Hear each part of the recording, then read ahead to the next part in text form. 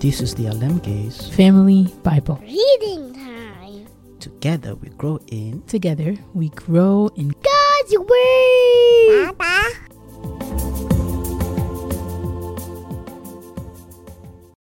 Joshua 5.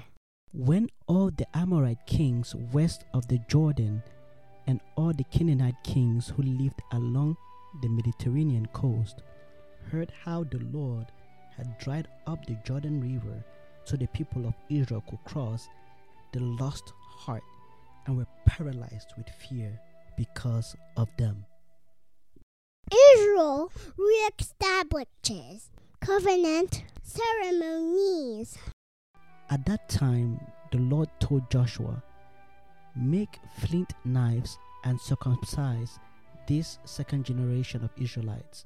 So Joshua made flint knives and circumcised the entire male population of Israel at Gibeath Haraloth. Joshua had to circumcise them because all the men who were old enough to fight in battle when they left Egypt had died in the wilderness. Those who left Egypt had all been circumcised, but none of those born after the Exodus during the years in the wilderness had been circumcised.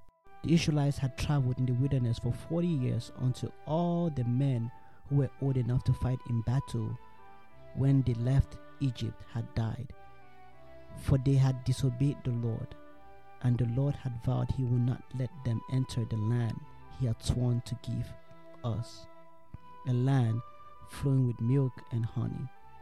So Joshua circumcised their sons, those who had grown up to take their fathers' places, for they had not been circumcised on the way to the promised land. After all the males had been circumcised, they rested in the camp until they were healed. Then the Lord said to Joshua, "Today I have rolled away the shame of your slavery in Egypt." So that place has been called Gilgal to this day. While the Israelites were camped at Gilgal on the plains of Jericho, they celebrated Passover on the evening of the 14th day of the first month.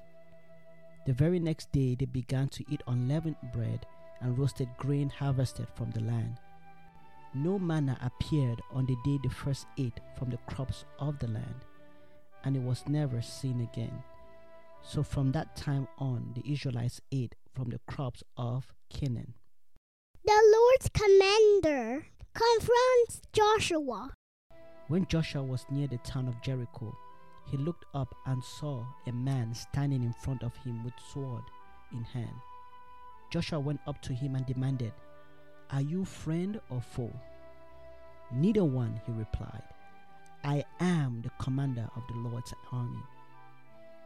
At this, Joshua fell with his face to the ground in reverence. "I am at your command," Joshua said. "What do you want your servant to do?" The commander of the Lord's army replied, "Take off your sandals, for the place where you are standing is holy." And Joshua did as he was told.